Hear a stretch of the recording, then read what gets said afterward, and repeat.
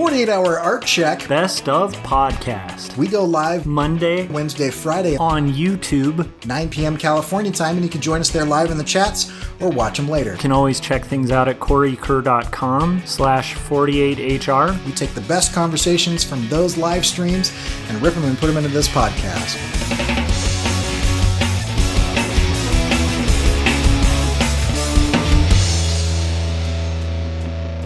Today's topic is I Almost Died, Part 3, where we're going to have Scott Circlin, Joshua Kimball, and myself, Corey Kerr, tell some more stories. We're doing this to kind of sharpen our storytelling skills, and it's really interesting to see like what relevant points you can keep in, what you can cut, and have the story still work, and doing that audibly, is really important. That's why I think like story slams and like the Moth and stuff like that are really important, and people should try it. So if you ever just want to sharpen your storytelling skills, get together with a group of people. And sometimes artists, we tend to be kind of isolationists. And I think to our detriment a lot of the time. I find myself spending too much time kind of in my studio.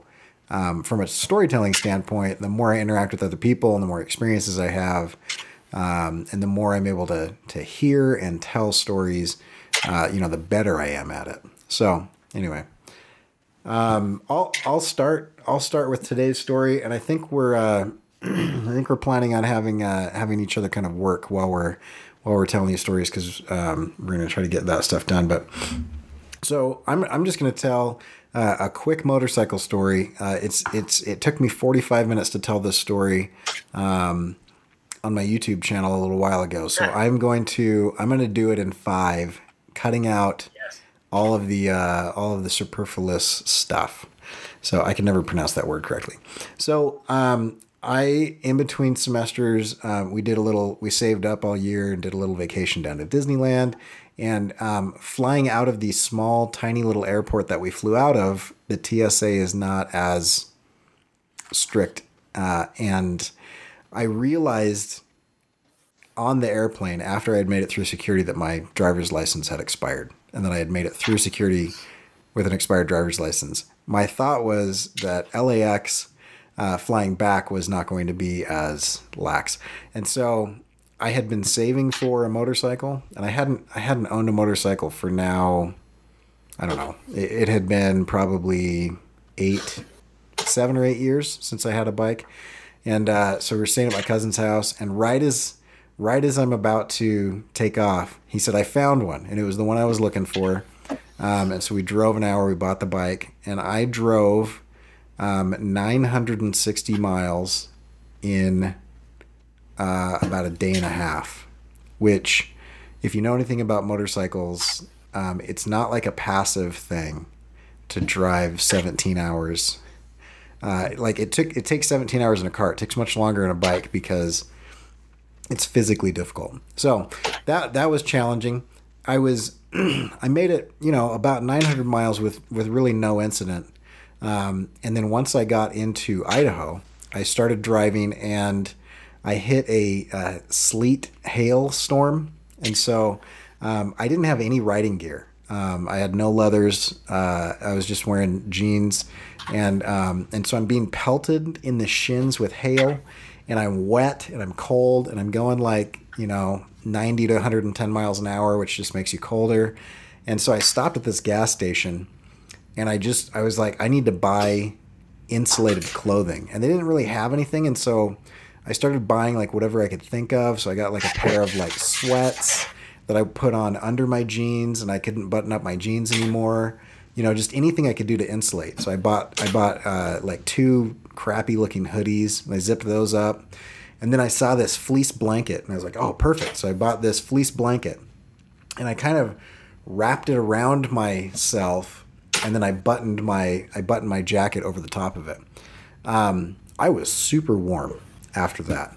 Bought these mechanics gloves. Anyway, so I made it through the storm, and then unbeknownst to me, my fleece blanket had started to unravel a little bit. It had started to unwrap. I had kind of wrapped it around my torso, like an X. And it started to unwrap, and then the end of the blanket got caught in the chain of my bike. I was going about 105 miles an hour at the time. And so the chain is spinning, and I don't know what happened, but I'm driving, and luckily I had both hands on the handlebars. It felt like somebody grabbed my shoulder and tried to rip me off the bike, and I went straight back, and then it kind of snapped, and I looked down, and it looked like I had just run over a Muppet or a Smurf or something. There was just like blue fuzz, this cloud of blue fuzz shot like 15 feet in every direction around me. And I was like, what on earth? I had no idea what was going on. And so I pulled over, and then I looked at the drive chain, and I saw like little bits of my blanket. And what had happened was my blanket had ripped in half. Had it not ripped in half, I would have just backflipped off the bike at 105 miles an hour and just skidded for miles until I came to a stop. So I was like, oh my gosh, right? So I started driving again. About 45 miles later, I'm driving. I am 22 miles from my house, and I'm driving. And you know those big, giant construction cones that are on freeways? Not like the little cones, but the big pylon orange cones. Sometimes they're filled with water. Luckily, these ones were empty. It's super windy where I live, and so I was going over this overpass, and I was boxed in. So there was a car behind me and a car in front of me, and then a semi truck to my right, and I was in the fast lane. Somebody hit one of those. It flew in the air, and it landed directly in front of me. And I said, okay, I can weave this. So I threaded the needle. I saw like kind of the line that I needed to drive to be able to not hit this thing and die. Because, I mean, if you hit something on a motorcycle, you have two wheels, not four. So you don't spin, you just go down, right? And so I hit that little gap, and right as I was passing this thing, the wind picked it up and put it right underneath my front tire. And it tacoed right in half. Just the whole thing folded up. And one of the sides hit me in the ankle. And I was certain that I just shattered my leg. I thought I had broken my leg. I couldn't feel anything other than just shearing pain, because it hit me right in the ball of the ankle. Just that really exposed part of your. And I was like, I can't shift. If I have a broken leg on the left side, I can't downshift to get off the freeway. And so I'm trying to figure out, like, I'm lifting my leg up in case it was dangling, because I've seen like shins snap in half and like exposed bone and stuff, and I couldn't quite see. And I was still like 3 feet away from this semi truck and 20 feet away from these other two cars. And so I had to drive with my left leg in the air until there was a gap and I could kind of pull over. And so I got over and I was driving. And I tried to move my foot, and it hurt so bad. And I was certain that I had just shattered something, and I wasn't going to be able to downshift to get off the freeway. I didn't know how I would stop. Also, that's the side of the bike that you support the entire weight of the bike on that leg when you park it, and that's how you put the kickstand down, is with that leg. And so all of these things are going through my mind. I'm like, I'm not going to do it. And then luckily what had happened was it was just like a stinger, just where you get smacked really hard and it just like shocks your nervous system into just the nerves just light on fire, but it didn't actually do any damage. And so luckily I regained the use of my leg after a minute or two, and I was able to make it. But I mean within a 60-mile period, I almost died twice. I mean, I don't know how I didn't go down. I don't know how. I don't know where that pylon went after I hit it. I don't know if it shot out the side or if I hit it with my back wheel. I have no idea. But anyway, so that was my maiden voyage of my current bike. I broke it in and christened it good. Wow. Yikes. Crap.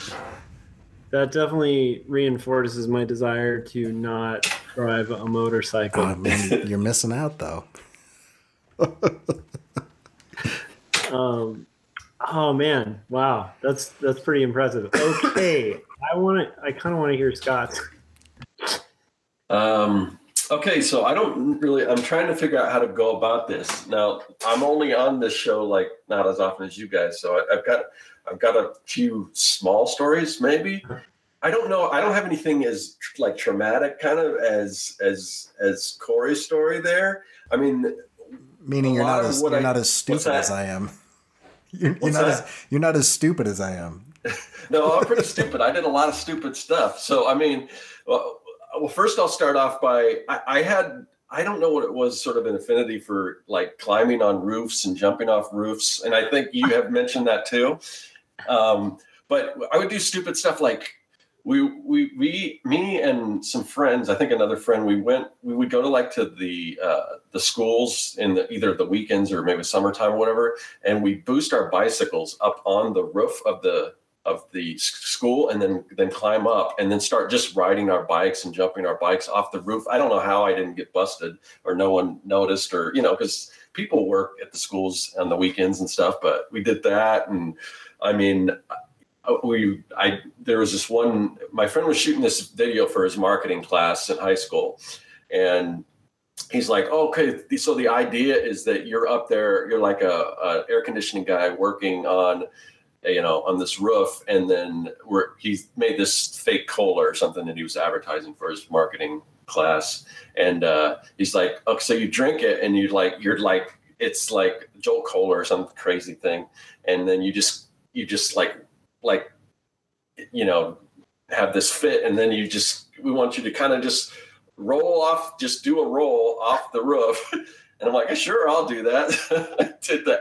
I mean, I don't know how. I mean, I've never broken a bone other than my nose, which I guess isn't technically a bone, but I've never broken any bones, and I don't know how I got away with this. But I mean, I would do stuff like that. I mean, just jumping off roofs into swimming pools and just about everything, to the point where it's weird now because like I've got a 2-story house now, and every Christmas, most people that have the same model house as me, they'll kind of do the bottom story.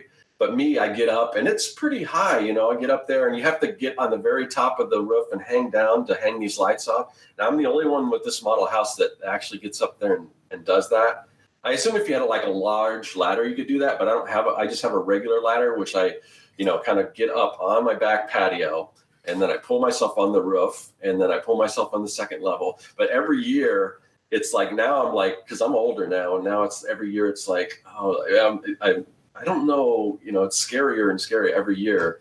So it's not like when I was a kid where I would just be like, and that's a good thing because I would probably have fallen off one of these times because I'm like super cautious now and everything, whereas before I would just do all the stupid stuff. So I've never actually almost, got that close to killing myself, but I've come close to killing my brother like 2 or 3 times. So I don't know if this fits the thing or not, but they're kind of funny stories. So I'll bring them up. But my brother, for whatever reason, like I said, I've never broken any bones or anything like that. But my brother, he would always, for whatever, he always got, whenever we were, doing something stupid. And most of this was just me teasing him or my friend and I teasing him or, experimenting and trying different things on him. And he would always, he'd always either get in trouble or almost, or break arms or whatever. So there's 3 stories. There's the R2-D2 story, there's the Donkey Kong story, and then there's the bow and arrow story. So the bow and arrow story, my friend who was just a very, very bad influence, and I don't really talk to him anymore because I think he just got worse as time went on.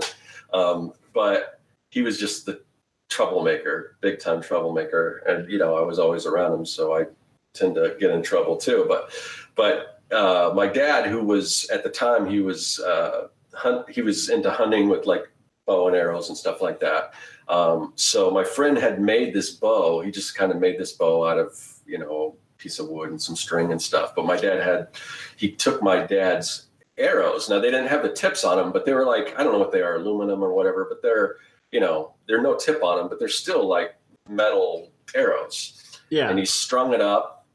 He's like, "Oh, put this." He wanted me to do this William Tell thing, and I don't know what I was thinking. So, because I didn't think he was actually going to shoot it or whatever. So I put the apple on top of my head, and then my brother's like, "No, don't shoot!" And he shot it and shot my brother seriously right between the eyes. I mean, a fraction of an inch either any other way, he would have lost an eye. I mean, he still has. It looked for. I mean, it was. It's a little harder to see now, but it looks like you took back of a ballpoint pen and just pressed on it. Oh my gosh! And he had that scar for like the longest time, and you could probably still see it, I think. So there was that. So that was one thing.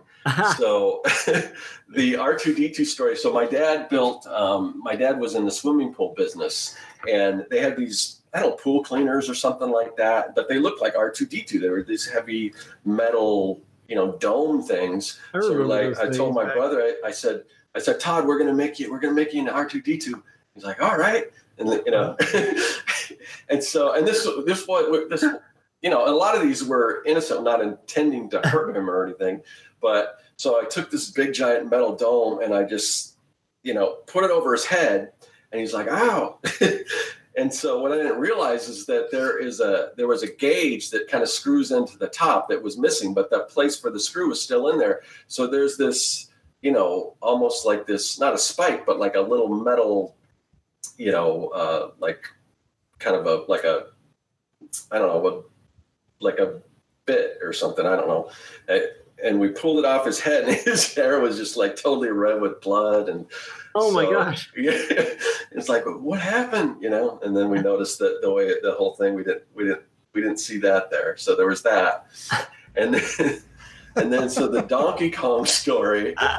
So growing up, we had this 2-story house, and we had this staircase. It was pretty much just a flat staircase. It just ran straight up. It didn't curve or anything like that. Uh-huh. So what we would do is we would play Donkey Kong, and we'd get these duffel bags, and the object was just to get up the stairs while people at the top of the stairs were throwing these duffel bags and stuff down at you, and things stuffed in the duffel bags and everything. We just, bam, bam, and so. It was my brother's turn to do that. So he's going up, and we just nailed him, and he went flying down the stairs and everything. He's like, "Ah!"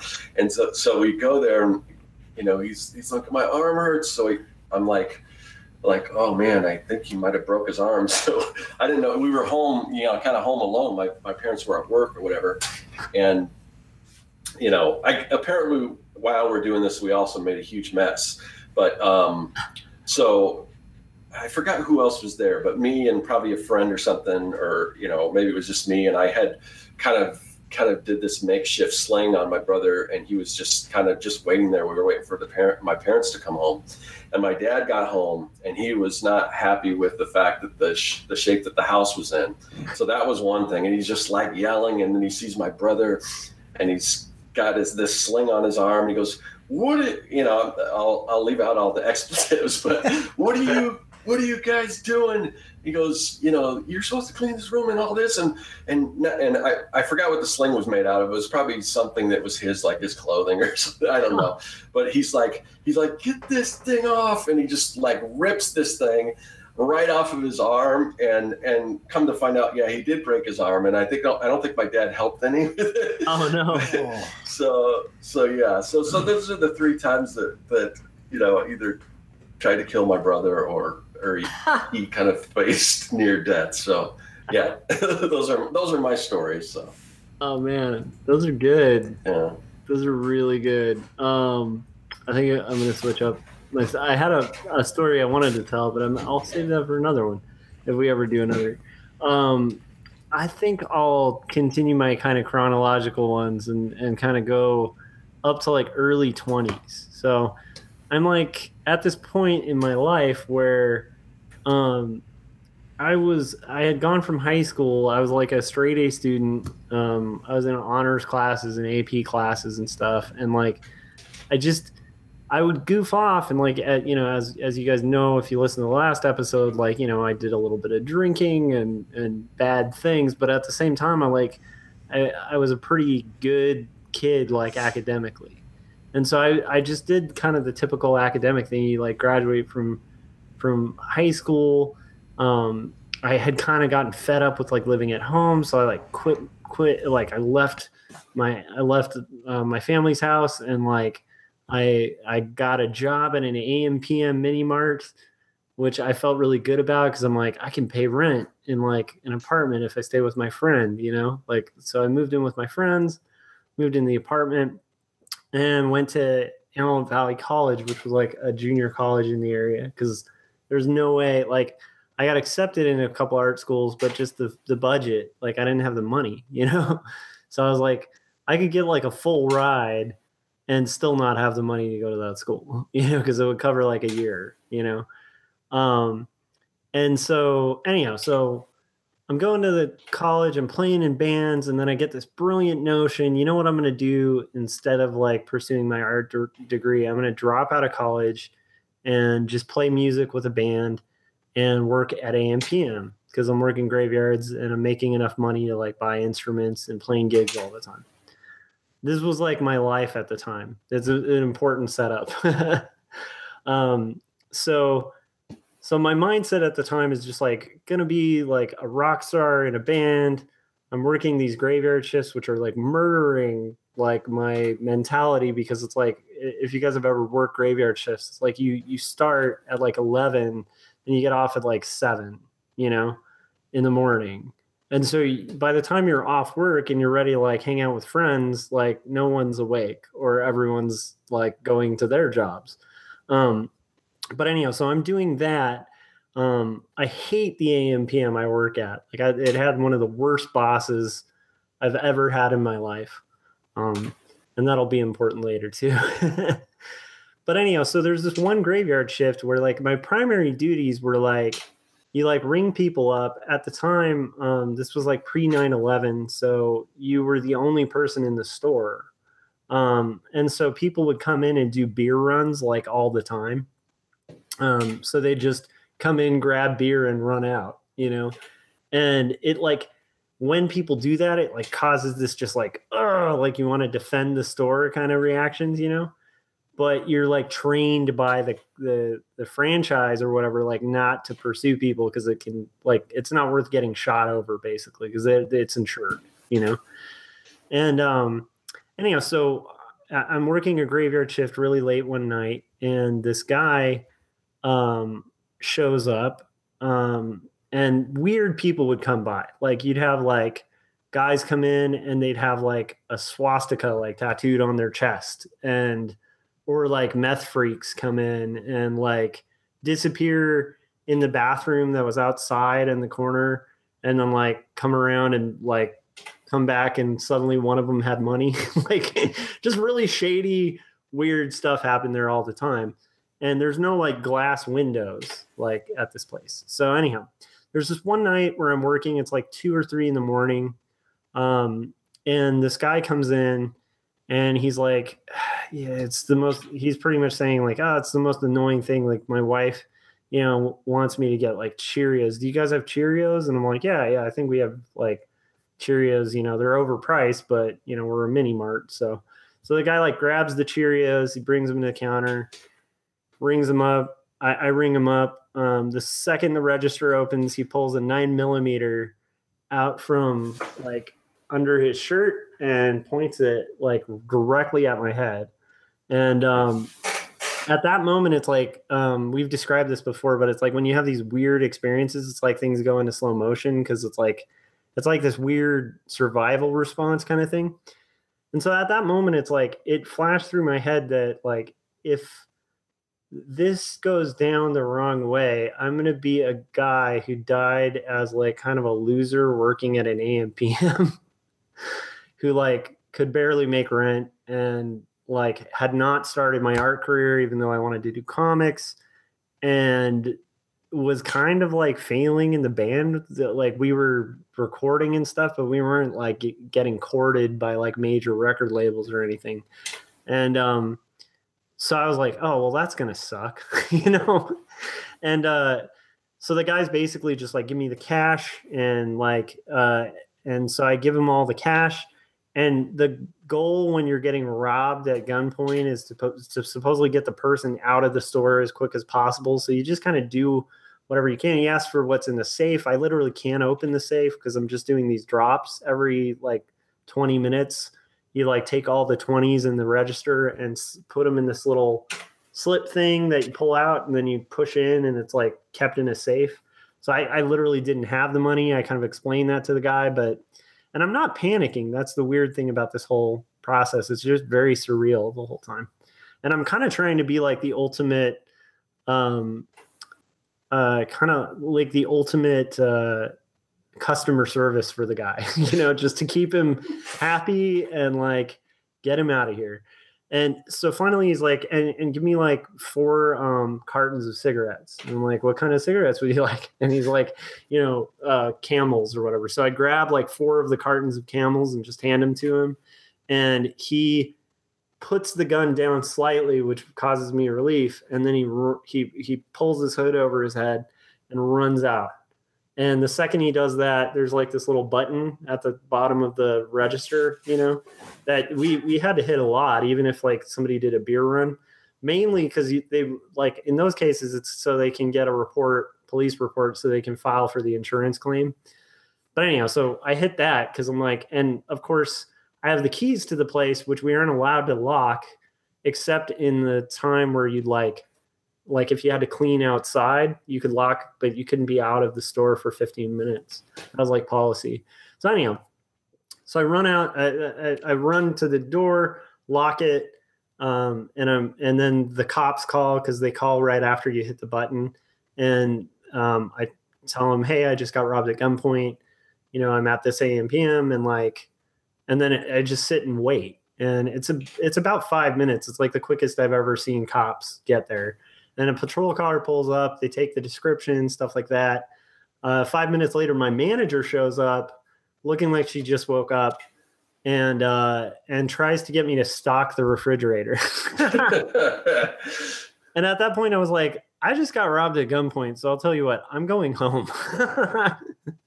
So I went home, and it's like at that point, that's when it all kind of hit, like the reality of it. So like I had like my body was just totally calm and collected through the whole thing.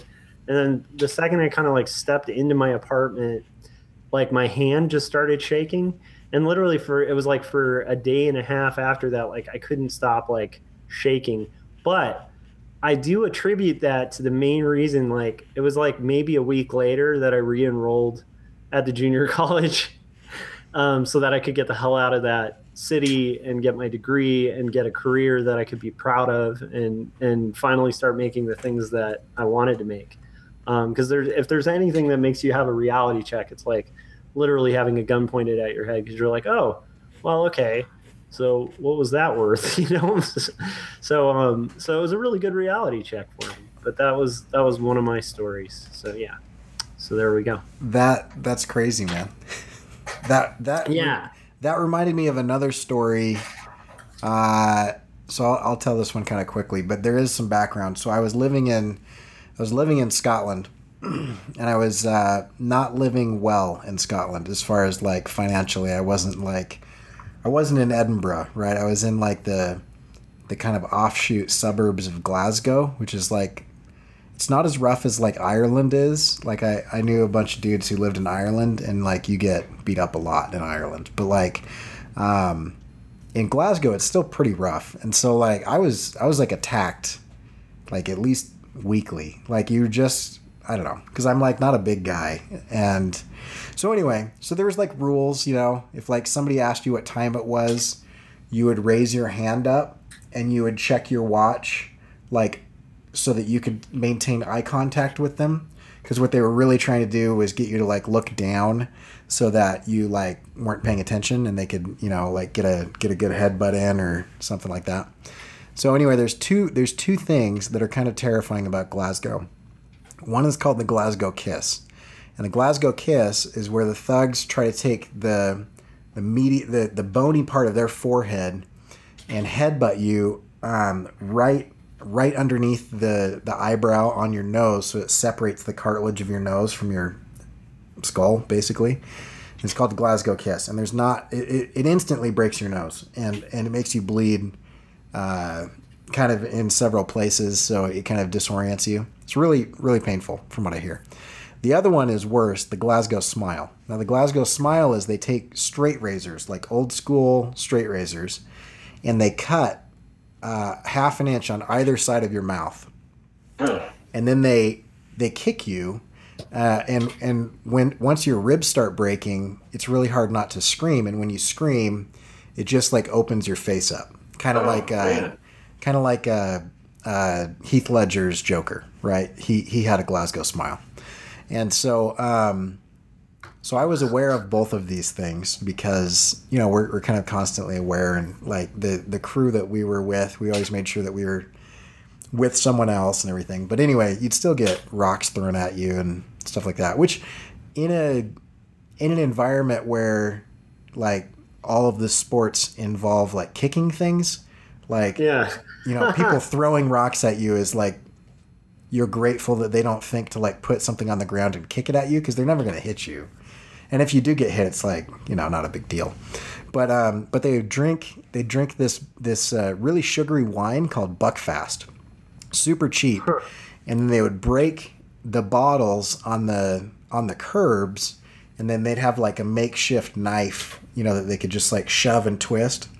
And so I knew tons of guys that got like messed up, and if you're smart, you couldn't avoid confrontation, but you could avoid like death. That's where it was. So I was like, a buddy of mine was getting chased through this park by a bunch of like thugs who were like hopped up on like PCP, and so like the dude he was with outran him, and he tripped, and he had a backpack on, and they were kicking him in the backpack. This guy's an idiot, and so he starts making fun of them, and he says, you morons, that doesn't even hurt, you're kicking me in the backpack.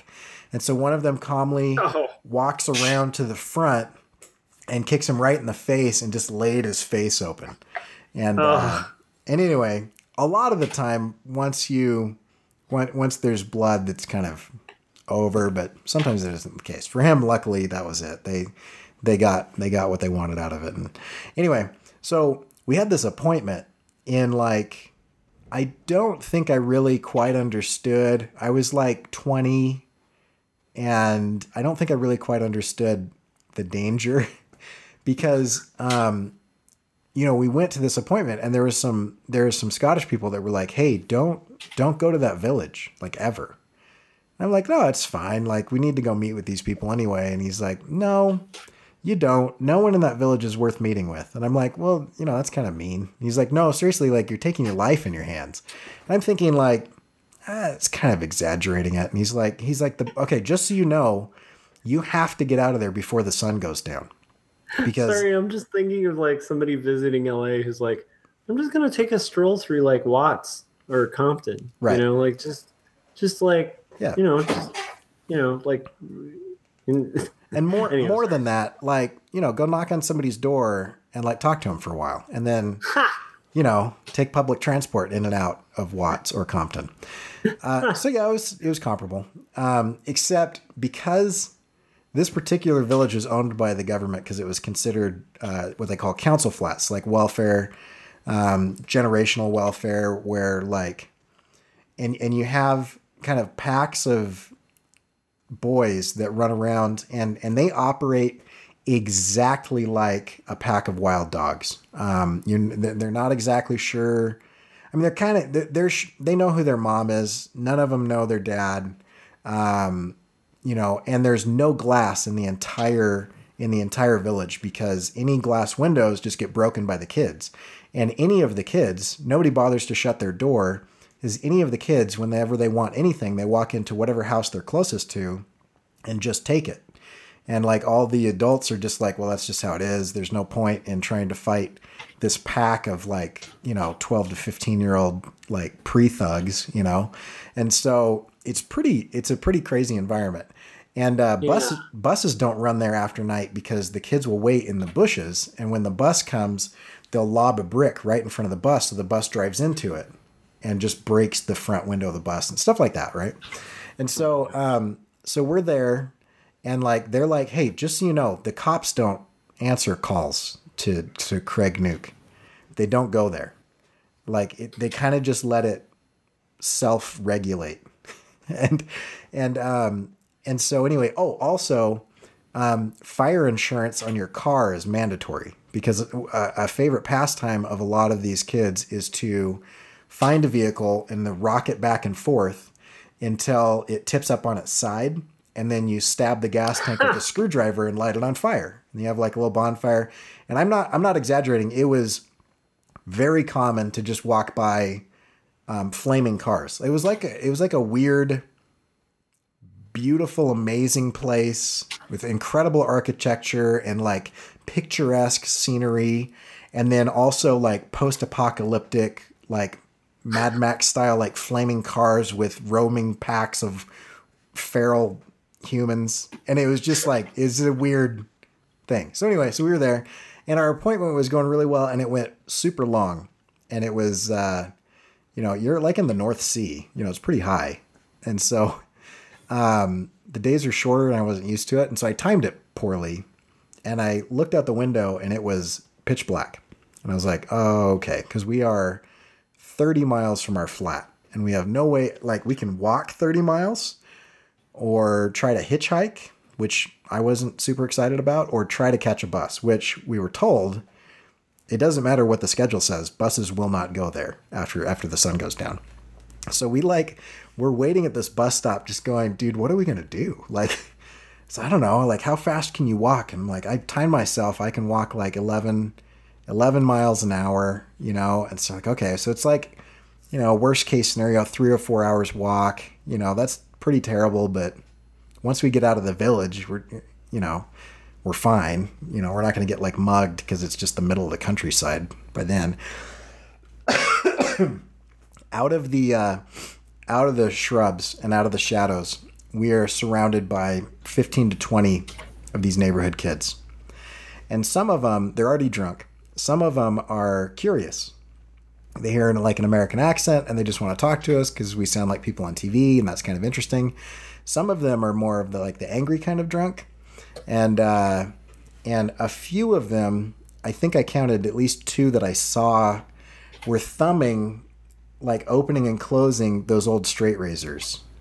And I was thinking, dude, I do not want to have a Glasgow smile. That is definitely what I don't want. And so we kind of put our backpacks down, and we went back to back, and we started spinning so that we could kind of have, because you can't quite get a 180-degree view, but if you spin, you can see each person frequently, right? And so you just kind of maintain eye contact so that they know that you're whatever. And so we had kind of trained a little bit for crowd fighting because of these situations. And so anyway, they start getting closer and closer, and there is an organization called the CID, which is, from what I can understand, kind of local versions of the FBI that are kind of involved in like DEA stuff, like drug enforcement stuff, and like gang stuff and crimes and whatever. And we kind of dressed like CID a little bit. And so they're like, are you guys CID? And I'm like, no, man, we're not. And it's like, they wouldn't say if they were, and I couldn't decide if I wanted to be CID at the time or not.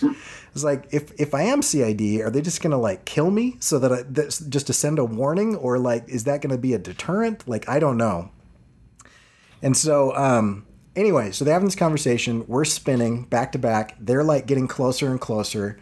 One of the kids, starts tapping his empty Buckfast bottle on the curb and breaks it in half. And I'm like, okay, so we've got a Buckfast knife, we've got 3 straight razors, and we're outnumbered at least like 8 to 1. And so I'm like, okay, this is there's no way that this goes well. So for some reason I just reached in my pocket and I flipped my bus pass at them, and it had like the seal of like the bus company was like gold foil, and then it had like my picture. And then one of the kids goes, I told you they were CID. And right then, for no reason at all, and still to this day, I don't know how or why this person was in this village. A Jaguar pulls up with tinted blacked out windows. Like a Jag. Just pulls up and stops.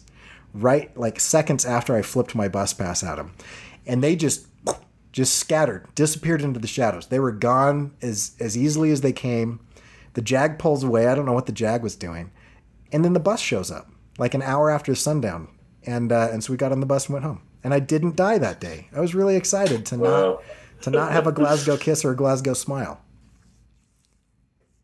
Quick thinking, man. So yeah, that's I've got a bunch of Scottish stories, but that's a good one. I took way too long telling that story, but yeah. No, I think it was a good one. Holy moly. Cool. So I feel like we've touched on three and four, actually four pretty awesome near death stories. You got another one, Scott, or you all probably, but I don't have it like queued up. So yeah, I think I gave like a bunch of smaller stories. So this isn't like a complete story, but I'll just tell you my first day in Scotland. I was in a place called Pollock, which was in between, and like in Scotland, it's different than in other places where I've lived. Like soccer is a religion. And you have religious teams. So you have the Celtic, or the Celtic, which is that is the Irish Catholic team, and then you have the Rangers, which is the Protestant team. And when they played each other, they called it the grudge match. People died, like in the streets. Like there would be riots, no matter who won or what happened. And so that was the first night that I showed up, and my apartment was directly in between both of these football pitches. And so you had the Celtic and the Rangers on either side of my apartment. And so my apartment complex was like the epicenter of this. And I know that the way memory works that I'm exaggerating this, but it was the weirdest scene I've ever seen. So I was just in this cab, slowly driving through the city. I couldn't understand anything that anybody was saying because they were all speaking English, but with like a thick Scottish brogue, and everyone was drunk. And there are just crowds of people trying to knock buses over and people running through this. And I still remember like women and children and strollers and stuff, like as if nothing's happening. And then other people like throwing like Molotov cocktails. And then there's this guy who has his kilt pulled up, tucked underneath his armpits, and just running down the street pissing. Just running down the street, just urinating whichever way he blew. And I was like, what have I done? Why did I decide to live here? It was an interesting couple of years. So yeah, that's awesome. There's no point to that story, but pretty just fascinating, texture. like Long Beach stories, but I don't want to carry it too long. So we'll have to kind of continue this one a little later, I think.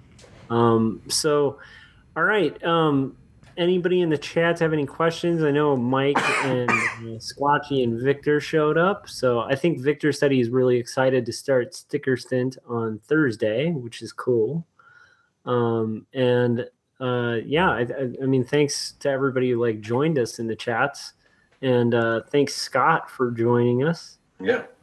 It's pretty exciting, man. It's fun to hear your stories, and especially I'm actually really glad you told the almost killing your brother ones, because those are hilarious. So like more to come. We might touch base on this next 48-hour check, or we might hit like a little art topic and then kind of use this as filler every once in a while. So should we tell everybody where to find everything and all that fun stuff? Yeah. So if you want to find Scott Cirklin's stuff and get free comic things to make your awesome comic project that you should be doing if you're not, go to circworks.com. There's all kinds of things there to see and to buy, and you can also get that free comic book starter kit by signing up for his newsletter. If you want to check out Joshua Kimball's stuff, then you can see his YouTube channel, which I believe we're on tonight. And so make sure that you subscribe and hit that bell. You can also go to quarterlystories.com, which will have his autobio comic that he is several pages from finishing volume 1 of, and is really good. So you got to check that out. And if you have a moment, go to Tapas.io, which is also a mobile app, and you can subscribe there, which helps him out. If you want to see my stuff, you can go to CoreyKerr.com. We're starting the sticker stint on Valentine's Day for some reason. And so if you want to join in with us, you can go to CoreyKerr.com/sticker stint. That's CoreyKerr.com/sticker, STINT. And we'll see you guys in a couple days. We are out.